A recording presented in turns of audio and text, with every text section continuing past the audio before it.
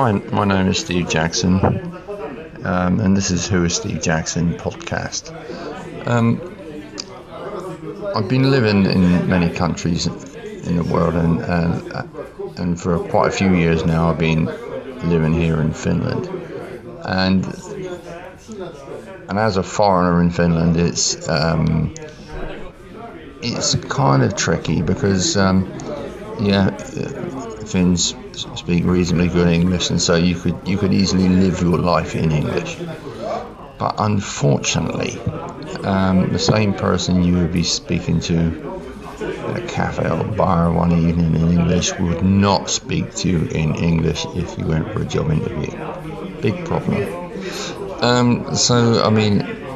Fortunately for me, I do speak Finnish, so that's not a massive issue. But I know for many people who arrive in Finland, the Finnish language is quite difficult, and it takes, I would say, between about 5 years to really get it together. And the language is quite complicated, but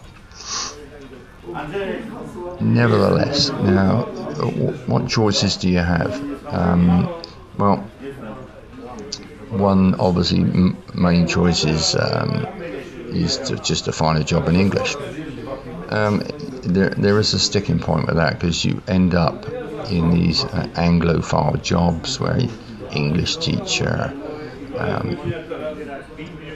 or a cleaner where language isn't needed.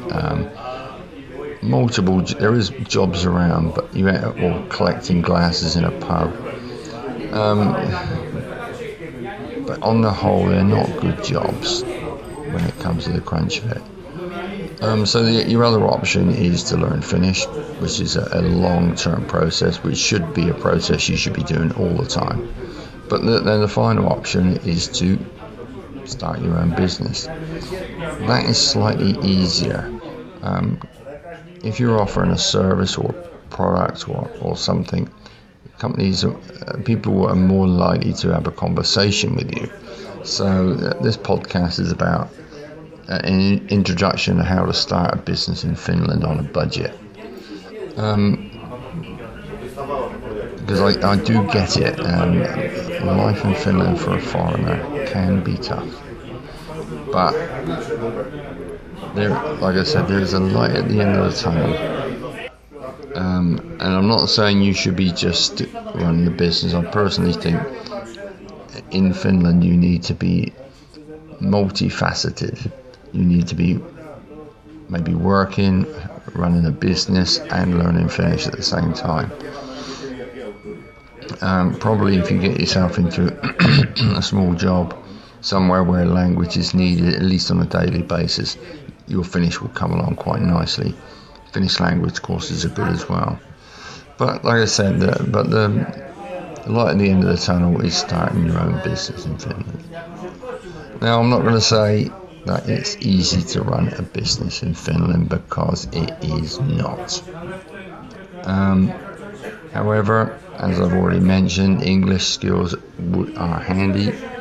If you don't speak English, you're going to find it super tough. Or Swedish. Again, even Swedish, you're still going to find it tough. The English element means that you have the option of building a global business as well, maybe on your computer. But the other reason, which I kind of try to explain to people, even though if anyone's been to Finland, when they're here for a while, they think they see the high standard of living here and stuff like that. But the reality is that the average wages, the average salaries, more so for foreigners, is very low, while the taxes are very high. And then paradoxically, the lifestyle is very good. Now, in the beginning, it's all well and good for many foreigners. They're kind of quite happy with the situation. They have a great lifestyle. Summer times are beautiful, even though the winters are very cold.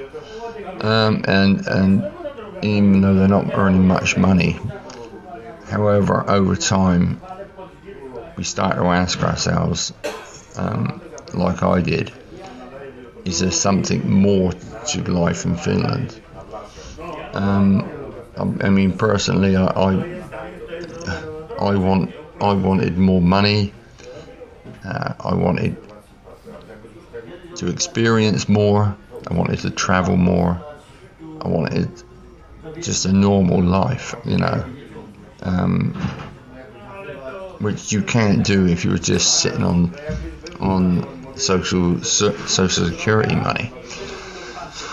So, how starting a business in Finland as a foreigner can change everything for you? Well, I decided to start doing a business in Finland, and why did I do it? Well, my story started when I arrived in Helsinki with my wife Anya. Now I've told you the story in some other podcasts, but this is just an abbreviation of it. We arrived pretty much penniless, and with our daughter under our arms. It was a time when I was passionate about starting anything, and I can remember doing my first job in Finland as a youth worker. I have to say I enjoyed the experience, but even then I knew that this was just a transition into something else. When you're looking to do a business or something where you have a higher aspirations to yourself, it requires things like short-term goals, like getting a job, paying the bills. These are important. Since then, I've been a passionate advocate of running a home-based business, which I think is the easiest and the most affordable option any foreigner's got. I've begun to understand that it could be the solution to creating a global business online from anywhere in the world, and in this case Finland. More importantly, as a foreigner, I understood that it was not that easy to get a business loan. Say, for example, a traditional business was going to be tough. And there's enough kebab shops and these sort of industries out there I just had no interest in. To make it clear, it is possible to get a loan, but in my mind I'd already decided that I could reduce my outgoings, which would improve my income if I wasn't doing a traditional business. So I went for the online method because it seemed more practical to me, and it gave me the flexibility to live in Finland or not, because I didn't want to see myself being forced to stay in Finland if I didn't wish to.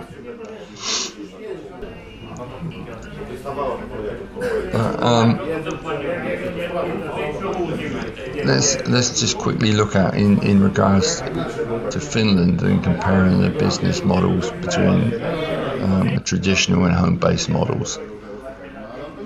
Even before I go through the list of reasons why running an online business from home is the best choice for foreigners in Finland, let's look at the failure rates of any business, all businesses.